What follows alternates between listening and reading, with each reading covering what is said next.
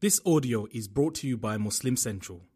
Please consider donating to help cover our running costs and future projects by visiting www.muslimcentral.com/donate.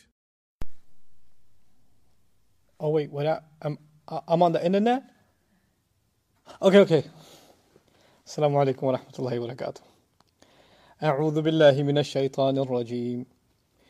إذ قال يوسف لأبيه يا أبت إني رأيت 11 كوكبا والشمس والقمر رأيتهم لي ساجدين رب اشرح لي صدري ويسر لي أمري واحلل عقدة من لساني يفقه قولي فالحمد لله والصلاة والسلام على رسول الله وعلى آله وصحبه أجمعين أما بعد.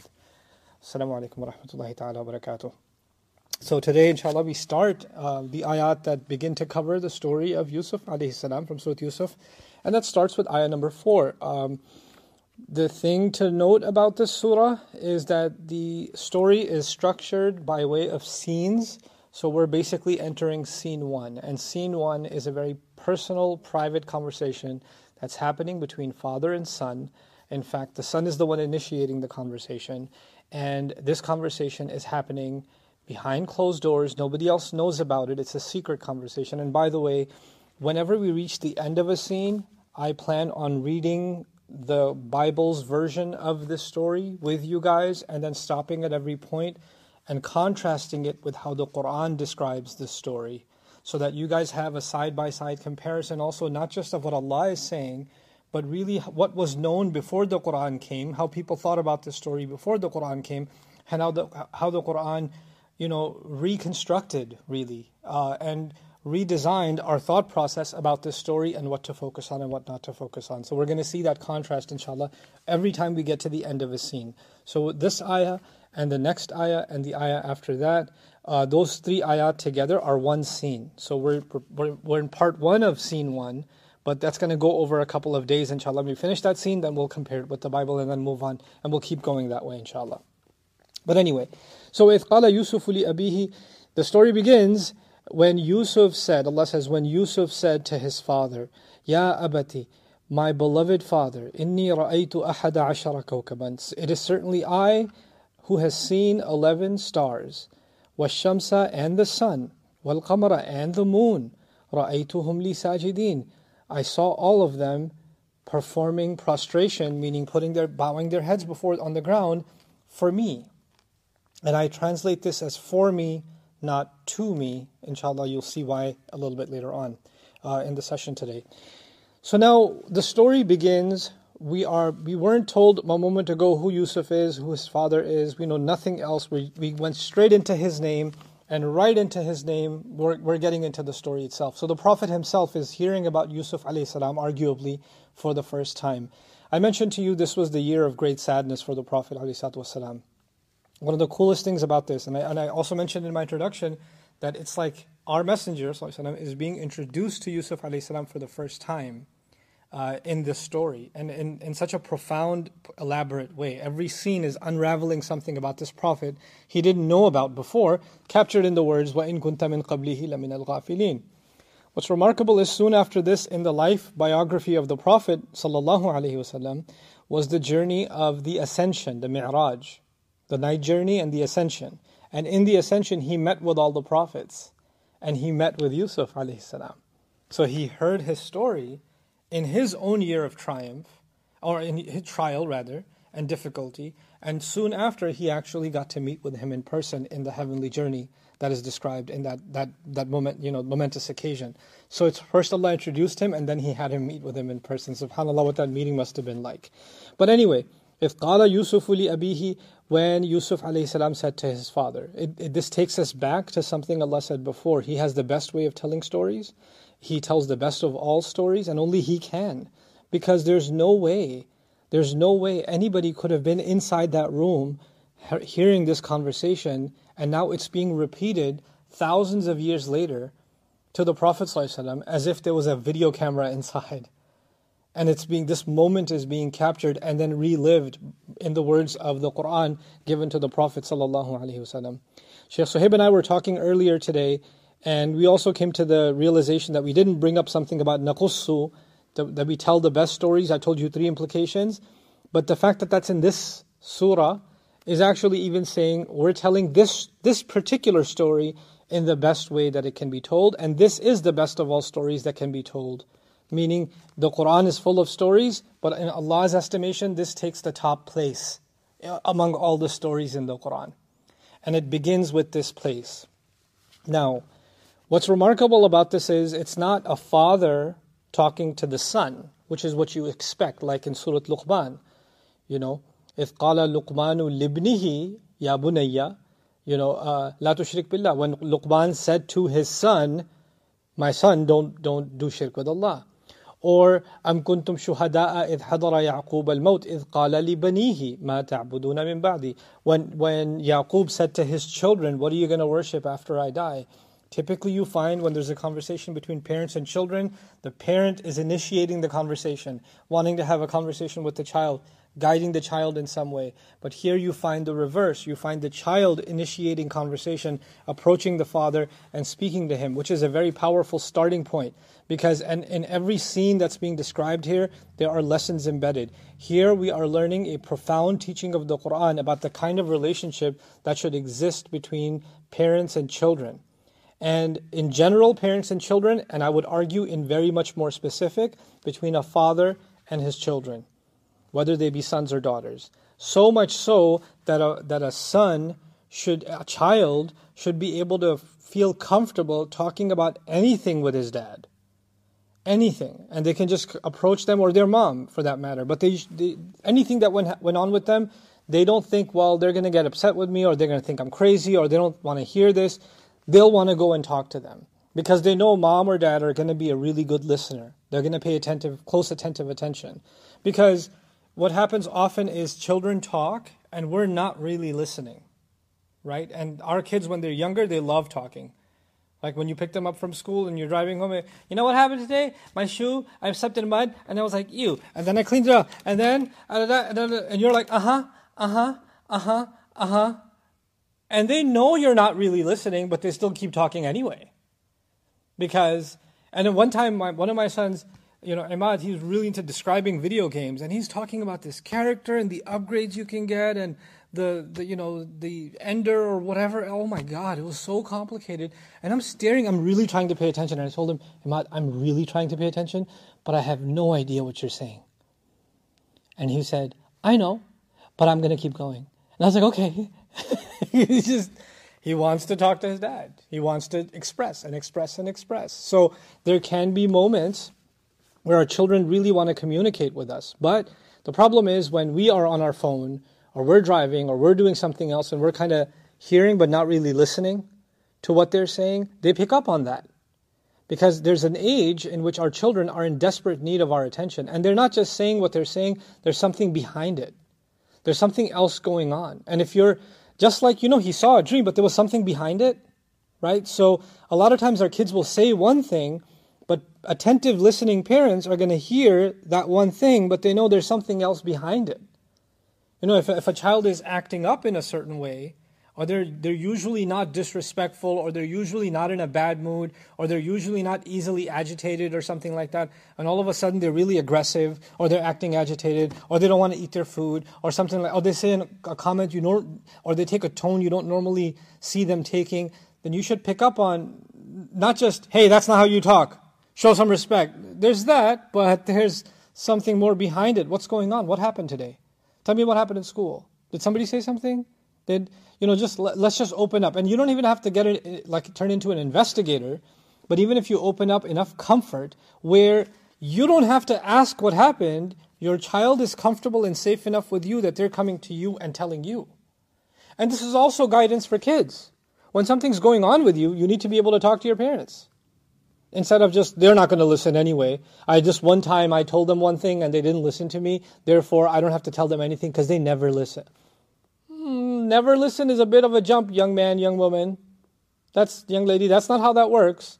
Just because you feel like they didn't hear you some other time doesn't mean they don't have the right, or you shouldn't take it upon yourself to let them know. A lot of times Kids don't tell you how they feel because they feel like they're not going to be heard. But kids should also know you have the right to be heard, and you should go and be heard. You should make the attempt to speak to your parents. And parents, on the other hand, are being given this guidance. What kind of dad is Yaqub alayhi salam that he doesn't even have to tell his son, if something bothers you, you can always come and talk to me. People can say that.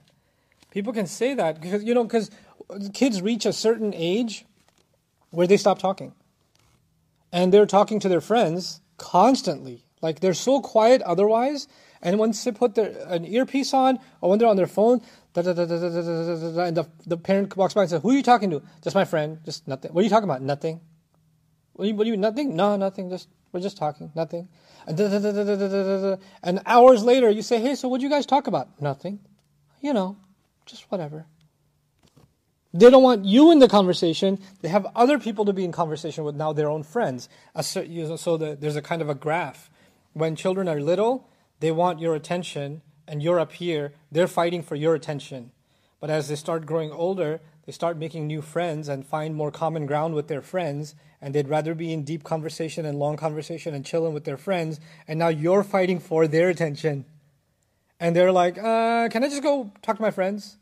Can I go now? Can I just be with them? And they're in a different world now, and this becomes a very difficult place for a parent to be. But in that transition, which will happen, it happened to all of us. We talked to our friends about things when we were teenagers or 10 or 12 years old that we wouldn't talk to our elders about. Those of you that had parents in your life, those of you that didn't, if you had an elder, a guardian, a custodian in your life, chances are you weren't talking to them about everything, and the few of you that did are very fortunate. Because then those caretakers, those parents, those guardians, actually did something that's a legacy of the Quran. They raised you, or they took care of you like Yaqub took care of Yusuf, to the point where he made him feel so welcome, so nurtured, so protected, so much of a friend, so much of someone who can relate to him, that he can even tell him a dream he had and talk to him about it.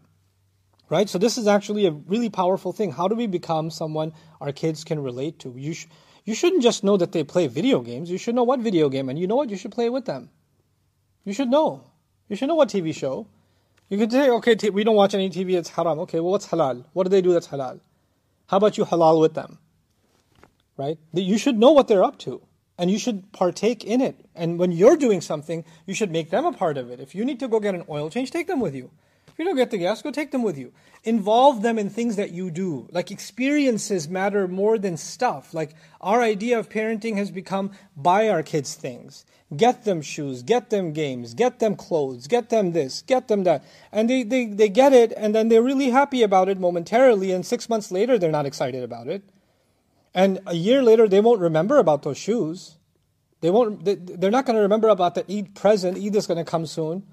They're not going to remember about the Eid present 5 years from now. But if you give them experiences, if you spend a certain kind of time with them, you guys went somewhere together, you guys sat and talked about something, you did something together, those moments can become like pillars in a child's life. Like if you think, those of you that are adults listening to this, if you think back at your childhood and your time with your parents, right? You barely remember anything about what they gave you at a certain point. Which toy was it? Or which shoes were they? But it may be that you remember that one time that dad had you drive the car and taught you how to do something. Or that one time that mom showed you this or that or the other. Or that one time someone took you somewhere. It was an experience, right? So there's a bond that's built between parents and children by shared experiences, by doing things together, right? And that builds a kind of closeness that cannot be built just by, oh, how was school? Did you eat? Did you do your homework? Okay, bye. Now you do what you do, I'm going to do what I do. And they're strangers living in a house. And when a child is vying for attention, we're not giving it, and they get old enough, and then you come to like some sheikh or at a masjid or someone you have confused with a sheikh like myself, and you come to me and say, my son doesn't talk to me, what should I do? My daughter doesn't talk to me. People put me in the weirdest, most awkward situations. They'll bring their teenage 18-year-old boy, young man, and say, brother, my son, he's very good, but he doesn't talk to me. And I'm like,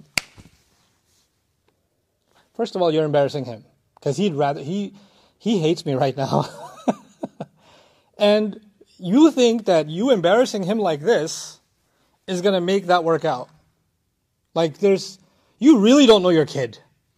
Like, you really don't understand what's really happening here. This is not how you correct the situation. You know? He doesn't need some tasbih pronounced on him, and then I'm going to go, and then he's going to, all your problems are going to get. That's not how this is going to work. There's a communication gap. There's something missing, you know? And this ayah is teaching us that we have to create an environment so beautiful that our kids communicate with us.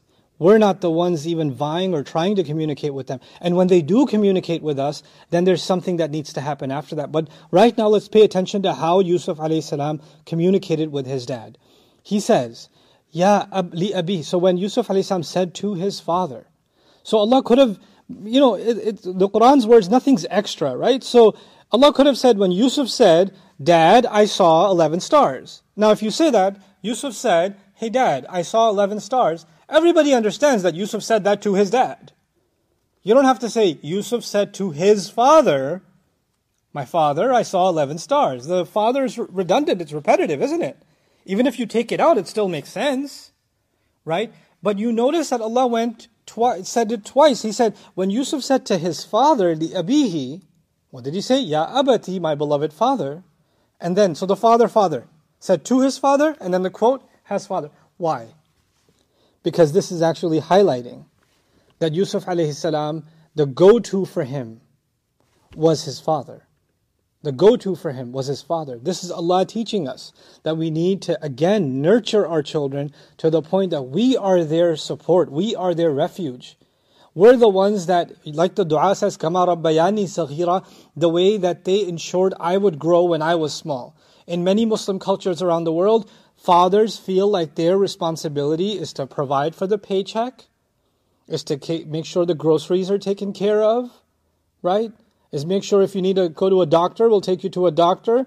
That's it, I'm done. I did my part. Let me go live my life now. I got my family to take care of. I don't need you for just. Did you do your homework? You getting good grades? Okay, then I don't have to take the belt off then. That's the father now. That's all the father is. There's no conversation. There's no closeness.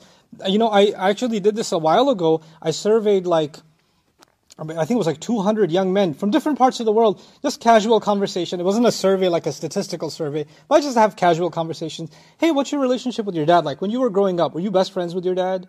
Like, what kind of stuff did you do with your dad? Well, he took us to the park every once in a while. Yeah, what kind of conversations did you have? We didn't really have conversations. So like when you wanted to talk about something, you really wanted to get it off your chest, who would you talk to? I mean, sometimes my mom, but usually just my friends. And that's like the most common answer. That's the common thread. Here we are taking inspiration from the Quran of what kind of fathers we're going to be. If you're going to be taking the role of a father, what kind of role is that? And by extension, what kind of parent is that? That a child is coming to you. So, إِذْ قَالَ يُوسُفُ لِأَبِيهِ يَا أَبَتِي. And then he says, my beloved father. And the added on ta is a common expression of the Quran, but not a common expression of the Arabic language. Ya abi is normal, my father, abi. But you hear ya abati. You heard that extra T in there, the ta in there, abati. That ya abati actually suggests two things. It suggests love and it suggests respect.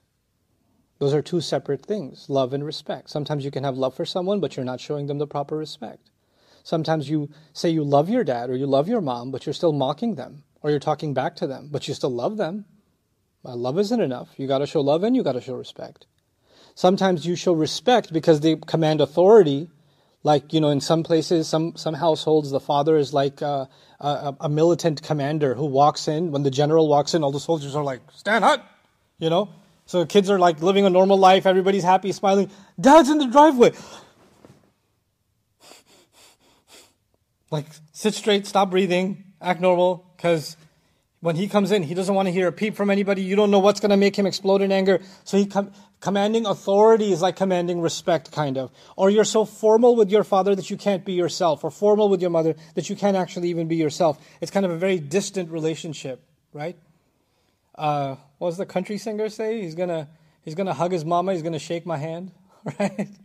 So, like the mom he's friends with, and the dad he's just going to shake his hand. Because that's not the kind of thing they got going on, Here, you find in the words, Ya Abati, he looks to his father with love. And he's a young child. But he's also been taught what it means to respect your father. because he addresses him with respect. So both of those things go hand in hand. In order to teach our children respect, we don't have to become dictators. We don't have to become authoritarians. And in order to show our kids love, we don't let them cross the line in love that they start becoming disrespectful and we let them get away with it because we love them too much. No, both of them have to go hand in hand. And that's beautifully encapsulated inside just the way he addressed his dad, Ya Abati. But now he's seen a dream. And this dream is very strange. I mean, the contents of the dream I translated for you, but I'll reiterate them. He's basically seen 11 stars, which is obviously a reference to the night. And stars are only visible at night. So he's seeing the night and he's seeing stars.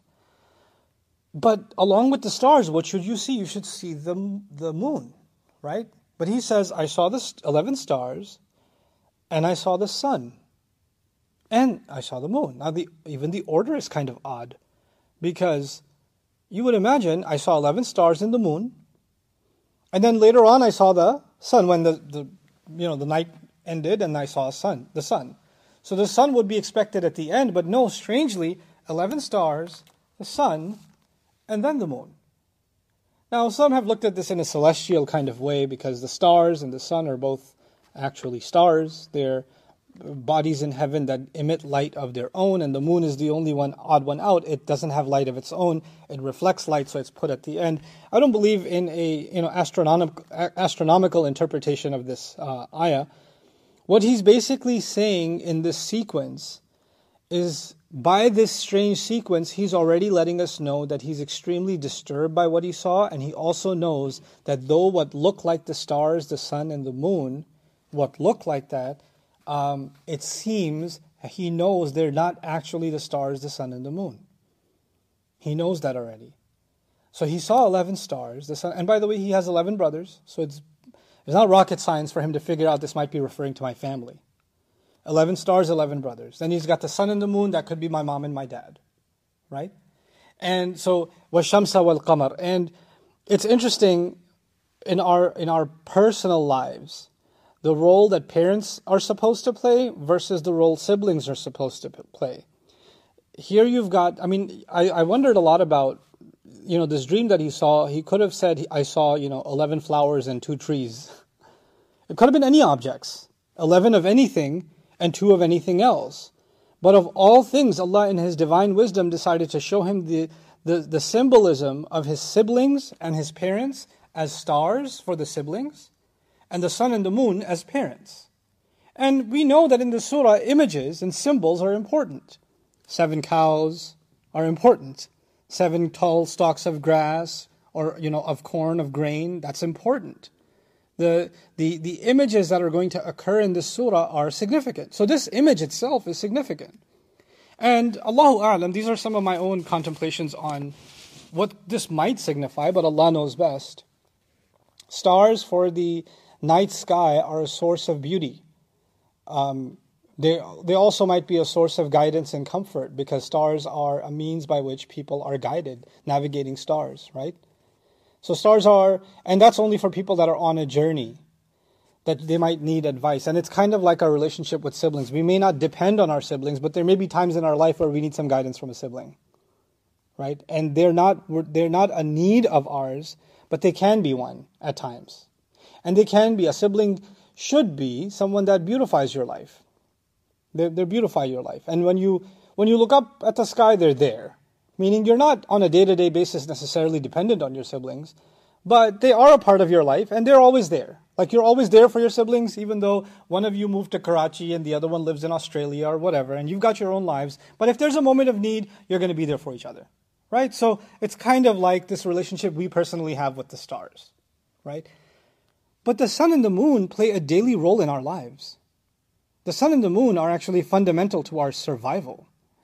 I had actually Sammy look into and search for me even the role of the moon, because obviously the moon affects the tide on this planet, but the tide is directly tied to regulating the temperature on this planet. Otherwise, we'd end up in another ice age. We'd end up in another. It warms the poles because of the movement of the tides. So the tides. So it's a big part of this. The sustainability of life on this planet is the way that the oceans function And the ocean's function is directly tied to the different phases of the moon. Obviously, arguing the importance or the necessity of the sun is not something I'm going to do in this lecture. You guys already know that. How important the sun is for our survival. And it's not to say which one of these. Is the sun the mom and the moon is the dad? Or is the sun the dad and the moon is the mom? We could have our own theories about that, and it could go either way. There are arguments for both. But it's interesting that if you just contemplate the sun and the moon, you get something else. The sun, the earth revolves around it. But the moon revolves around the earth. Right? So we're revolving around the sun, and the moon is revolving around us. Right? And it's kind of like the two dimensions of the parental relationship. You've got us at a certain age where we are running to them, we're coming to them for care. And then our parents, as they age, they go through different phases, but they start becoming in some ways more dependent on us. And they start turning more and more towards us, and they're in need of us. Right? And they, in some sense, may even revolve around us. But regardless, even when they come to us, we're the beneficiaries. We're actually the ones. The moon isn't benefiting from the earth. The earth is benefiting from the moon. So the sun and the sun and the moon are actually these fundamental parts of our life. Also, the sun and the moon are important in the Quran because our relationship with Allah, it revolves around worship. And worship is basically two things. Worship either goes by the position of the sun, like the 5 prayers, right? They depend on the sun. And our worship depends on the sacred calendar, like Hajj or fasting. And that entirely depends on what? The moon. So you know how at home, if you want to keep track of time, you've got a clock and you've got a calendar? The clock is for your day and the calendar is for your month, right? Well, Allah put in the sky a clock called the sun, and He put a calendar called the moon. So our entire lives are organized by this clock and this calendar. Those are the two things we keep track of our time with. That they inform how we're going to live our lives. And this is maybe even suggesting what kind of a powerful influence parents have on the lives of their children. No conversation you have with your child is insignificant. You don't know which one of those conversations might shape the rest of their lives. This is a conversation a dad had with his son after the son saw a dream. I'm pretty sure he didn't think this was the most epic moment of his life. But it's epic enough that it's an ayah of the Quran. From the highest heavens to here, made into Arabic for the final messenger, for all of humanity to learn about a conversation that a boy had with his dad about a dream that he saw. That's pretty amazing. Historians won't write that in their books. That one time, a boy talked to his dad about a dream. That's not historically significant. Tell me about conquest. Tell me about the great empires. Tell me about their monuments. That's history. This isn't what history looks like, but this is history coming from the heavens. What is important that nobody else could see was important. And so, what that teaches you and me is no conversation we have with our children is insignificant. None of it should go without our notice. And we should know that the one in the highest heavens is watching that conversation, just like He was listening in on that conversation. And Allah made it a point to recount that conversation thousands of years later to the Prophet ﷺ. إِذْ قَالَ يُوسُفُ لِأَبِيهِ. It also tells you something else. When kids speak, it's important to Allah. Because here's a kid speaking and Allah listened and He put it in the Quran, right? So kids' words are important. Paying attention to children and what they're saying is important. Being good listeners to our children is important because Allah made it important. So these are just powerful lessons embedded inside just what Allah says about إِذْ قَالَ يُوسُفُ لِأَبِيهِ يَا أَبَتِ. So now let's get to the meat of it. Inni, certainly I, no doubt about it, I. When you say no doubt, inna izalatu shak, adatun li izalati shak, the purpose of inna is to remove doubt. The fact that Yusuf a.s. is coming to his dad, who clearly he has a beautiful relationship with. He talks to him openly. And he says, Dad, for real, seriously, I really did see 11 stars. I actually really did see them. As if he's saying something that's hard to believe. And in his mind somewhere, maybe when I say this, Dad's not going to believe what I'm saying because it's too crazy. It's too much. Why would Dad even believe me? But there's another side to it. When children experience something shocking, then they add words like really. No, but that really happened. You know what really happened? No, seriously though. No, that's what happened. And their eyes bulge out, they're excited. So there's a tension, there's a stress in the way that Yusuf alayhi salam is speaking, captured inside inni. You see the i'rab of it. Inni is, harf nasiba. And it's and the damir muttasil is the ismu inna, and that's the mubtada, and ra'aytu is the khabar, and it's a jumla fi'liya fi mahalli rafa. We could do that too, but that's just the grammar. But beyond the grammar is the actual natural language. I actually did see this, Dad. What did I see? And before he says it, he made sure he let his dad know that he loves Dad and he respects Dad, right? Ya abati? Because he knows what he's about to say might sound disrespectful. And when you read the Bible version, you'll see that in their version, the father actually got offended. What'd you just say?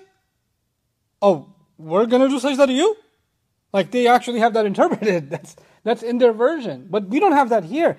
He's already preempting that, Dad, I don't mean to sound disrespectful at all, but I saw this, I don't know who else to talk to. What that is teaching us is, sometimes you gotta have, as a child or in any close relationship, sometimes you have to have conversations with your loved one, especially a parent, but it could be a spouse or sibling or whoever. You gotta have a conversation with them that might get you in trouble because it sounds bad, but you have nowhere else to go. You gotta talk to them. You gotta let them know, as hard as it's gonna be. And there's a 50-50 chance. They might get really mad at you for saying it, but you need to say it. Because there needs to be transparency in a relationship. And when there's transparency in the relationship, then respect remains and love remains. Because transparency helps solve even the most difficult problems. If both parties really want to solve it, then it's only by transparency, even if it's a hard conversation. This is a hard conversation for Yusuf alayhi salam. I saw 11 stars, meaning, let's just interpret it for him. I saw 11 of my brothers. وَالشَّمْسَ وَالْقَمَرَ, and mom and dad. Or dad and mom, either way. But it seems that by the time he got to the moon, he got so disturbed by what he's about to say next, he stopped. Well, he couldn't go on. So he says, I saw 11, it's me actually, I really did see 11 stars, and the sun, and the moon. And there's a pause. And then he says, رَأَيْتُهُمْ, I saw them. I saw them. Now why? You already said I saw. He already said that, right? And now he's saying it again. Why is he saying it again? Now some say, one interpretation is, he said it again because the first time he saw them as 11 stars and the sun and the moon. And the second time he saw them doing something that the stars and the sun and the moon don't do. So it's like, you know what I saw them doing? It's kind of like that. When he gets to that part, you know what I saw? I saw them doing sajda for me. Why to me? Why for me? So he gets to the part that bothers him so much because it's so out of the ordinary that he starts over. That's one interpretation. That it's the part that was unusual. So it's as if there are two visions. One vision of the regular celestial bodies, which I argue, I don't buy it so much because if it was just a vision of the regular celestial bodies, he would have said 11 stars and the moon and eventually the sun. But he said 11 stars, the sun and the moon. So that order itself gives it away. If you can see the sun, you can't see the stars and the moon. Because the sun blinds those two. So he knows they don't really represent them in their original form. Something else is happening here. But there is one thing to note here. When someone is doing sajda before someone, yeah? Or someone's bowing in the presence of someone, don't they have to be close to them? Like that's a very close thing. But the stars and the sun and the moon are not close. They are what? Far away. He's already bothered by the fact, I think that there's going to come a time in my life maybe that I'm going to be really far away from my brothers. I'll still remember them, but I'll be far away from them. And I'll even be far away from mom. And I'll even be far away from dad. But even though I'll be far away, somehow they'll eventually come close enough that they're going to be doing what? Sajda because of me. Why would they go far away and why would they come back? And when they come back, why would they be doing sajda? This is bothering me, Dad. And now the Arabic of it. رَأَيْتُهُمْ means I saw them, but those of you that study even a little bit of Arabic know that the Arabic pronouns are an interesting study. The plural in Arabic is several different kinds of plurals. The plural for more than one or more than two non-living things, right? غَيْرُ عَاقِل, or animals. The plurals for those are either the feminine or the feminine plural. So the skies are either hiya or hunna. Sawwahunna sab'a sama. Hunna means those women, but it can also be used for inanimate objects. Here, we're supposed to be talking about inanimate objects. Stars, sun, moon. So he should be allegedly saying, رَأَيْتُهُنَّ لِي سَاجِدَاتٍ. The feminine versions should be used because non-human plurals are feminine in Arabic. Or رَأَيْتُهَا لِي سَاجِدَةٍ, because they're jama' taksir. They're plural, non-human. And so altogether, I saw them. The word them would have been رَأَيْتُهَا or رَأَيْتُهُنَّ. But the Arabic is رَأَيْتُهُمْ. These are the words of this boy, alayhi salam. He's saying, I saw them. And the word for them that he used is only used in Arabic for people. It's not used for anybody else. So as he's speaking, he's already interpreted the dream. And you could see that the part that bothered him the most, the way he described, okay, my brothers will go far away, but eventually they'll be humbled before me. My mom and dad will go far away, and I'm supposed to be humble to my parents. But my parents are going to be humbled before me. They're going to fall into sajda for some reason for me? Wait, what? I don't get it. And that's the part that bothered him so much that he had to start over. And then he couldn't just say the sun and the moon were doing sajda. Like the 11 stars and the sun and the moon did sajda. Because then the sun and the moon, mom and dad and mom did sajda is all too close together. So he replaced the word mom and dad with the word them, which is less painful to say. Because it bunches the part that bothers him less and the part that bothers him more together. It's more digestible for him to get that out. And he says, I saw them doing sajda. Then there's the matter of the sajidina, the una, ina. Those of you that studied a little bit of grammar with me, and if you didn't, I encourage you to do it on Bayina TV. Do a little bit of the dream program. If a plural has una or ina at the end, generally speaking, that's for people, including men and women.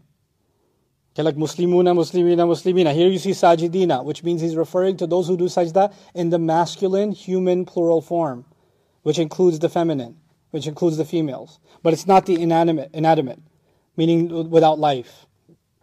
Then the problem is, in jumla fi'liya, you say ra'aytuhum. So you say the maf'ul bihi, or you say the hal, and then you say the jar majroor. So the expected sequence in Arabic would have been رَأَيْتُهُمْ سَاجِدِينَ لِي. That would have been the expected sequence. But here you find in the Quran, رَأَيْتُهُمْ لِي سَاجِدِينَ. The li is what's called muqaddam. It's brought earlier. When it's brought earlier, what it suggests is, one of its suggestions is at-ta'jib. It's a kind of shock. Like, me? Sajda of all things because of me? For me? And I keep saying for and not to, right? So he's bothered by him being the center of attention right now. That's what he's bothered by. And the other thing that's here that really deserves our attention is a theory. I'm not claiming it to be correct. I'm claiming that I believe it to be correct. So I'm giving you a disclaimer ahead of time. This is not the conventional view of most people that talk about the interpretation of the Quran, including our illustrious scholars. It's something I'm convinced of, and I'm giving you that disclaimer ahead of time before I share what I'm about to share with you. I have a personal position on the concept of sajda, of putting your head on the ground in the Quran. I believe that Ibrahim alayhi salam was charged with the building of the Kaaba for the purpose. One of its purposes was that sajda should only be done to Allah. Because when he gave him that house, he said, أَن طَهِّرَ بَيْتِيَ, that you should purify, you and Ismail should purify, both of you should purify my house, لِلطَّائِفِينَ وَالْعَاكِفِينَ وَالرُّكَّعِ السُّجُودِ. You should purify my house for people who do tawaf of it. They go around it in circles, circumambulate, I don't like that word. It's too big. وَالْعَاكِفِينَ, and those who stay there in devotion and prayer, like i'tikaf. وَالرُّكَّعِ, and the people who do ruku'. وَالسُّجُود, the people who do what? Sajda. So you're building my house for all of humanity to do sajda to who? To Allah. Now, in the Quran also Allah says, لِلَّهِ يَسْجُدُ مَنْ فِي السَّمَاوَاتِ وَمَنْ فِي الْأَرْضِ. It is only to Allah that whoever in the skies and whoever's in the earth does sajda. Only to Allah. لِلَّهِ يَسْجُدُ مَنْ فِي السَّمَاوَاتِ وَمَنْ فِي الْأَرْضِ. Okay. But then you find in the Quran sajda that seems to be not to Allah. You find sajda being done by the angels when Adam was created. That seems to be a sajda being done to Adam, not to Allah.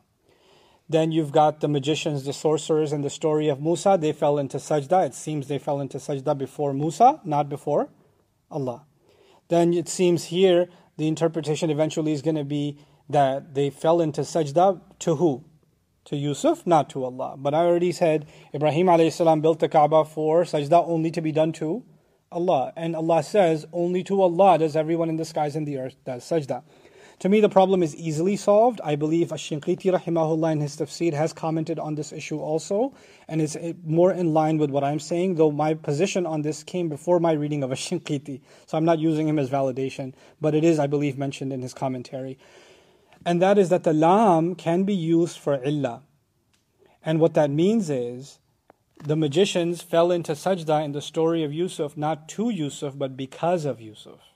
For Yusuf, meaning for what Yusuf did, they saw the magnificent power of God and they fell into sajda. When you study sajda as a theme in the Quran, you will find whenever something miraculous happens, people are so overpowered by God's mighty plan or God's ability to and power over all things that they basically collapse. They basically collapse. The angels were commanded to do sajda to Allah because but Allah has created such a magnificent creation that they are in awe of their maker at what He has made. You know, Pakistanis will understand this easily. If y'all ever win a World Cup, then we fall into sajda because it's a miracle. Let's just face it, that was divine intervention. So I fall into, when something incredible happens, you fall into sajda and it's always to Allah. It's when they saw the divine plan come to fruition, they were humbled before Allah because of Yusuf, for Yusuf, but not to Yusuf. That's why I'm saying for. So I don't believe that these sajdas happen to them. Now in tafsir literature we find people saying this is sajda to takreem, that before Quran it was okay for you to do sajda to other than Allah out of respect. So that's that opinion, right? But I did not find a single authentic hadith attributed to the Prophet ﷺ, nor do I find anything in the Quran explicitly that compels me to accept that view. So there's nothing blasphemous about, not accepting that view. And finally, why did I bring up Ibrahim a.s.? Because Ibrahim a.s. taught his children Islam, and he was the one who built the Kaaba. So he taught his children Islam, and he taught them how to do sajda only to Allah, yes or no? Why would he build the Kaaba, and then he teaches kids, by the way, you can do sajda out of respect to others too sometimes? Doesn't make any sense. The Kaaba is built so you do sajda towards it. That was its ultimate goal. We are the religion of Ibrahim alayhi salam. That religion restores the place of the Kaaba. So I have a hard time thinking that Ibrahim alayhi salam had a different version of the worship of sajda in which sajda to someone other than Allah was possible. And later on, after the Prophet ﷺ, that was expired and now you can only do sajda to Allah. I have a hard time accepting that as a logical thing. And Ibrahim a.s. teaches his son Ismail and he teaches his son Ishaq. And I'm pretty sure, even though those two kids are from two different moms, he teaches them the same Islam. And Ishaq is younger. Which means the Kaaba is already built. So he's teaching Ishaq the same Islam, right? And when he's teaching him the same Islam, Ishaq is teaching his child Yaqub the same Islam. And Yaqub is teaching his son Yusuf the same Islam. So I'm pretty sure, and Yusuf a.s. goes into jail and says, I follow the religion of my father Ibrahim. It's the same Islam in which sajda is only done to Allah. And there was a house built for that purpose. There was an actual house built for that purpose. Which is why even generations later, with Musa a.s., when he went into Madian, he already knew what Hajj was. He already knew in the Quran, Thamaniya Hijaj. You're going to work for me for 8 years. The man whose daughter he married, he said, you're going to work for me for 8 Hajj. Where is Musa a.s. going to get Hajj from? From the legacy of his father Ibrahim a.s. So that's why to me the sajda is to Allah and to Allah alone. Even in this story. It's because of a miracle that was granted to Yusuf, but not to Yusuf. That's at least my view. Again, you're free to disagree with that view. But anyhow, so إذ قال يوسف لأبيه يا أبت إني رأيت أحد عشر كوكبا والشمس والقمر رأيتهم لي ساجدين.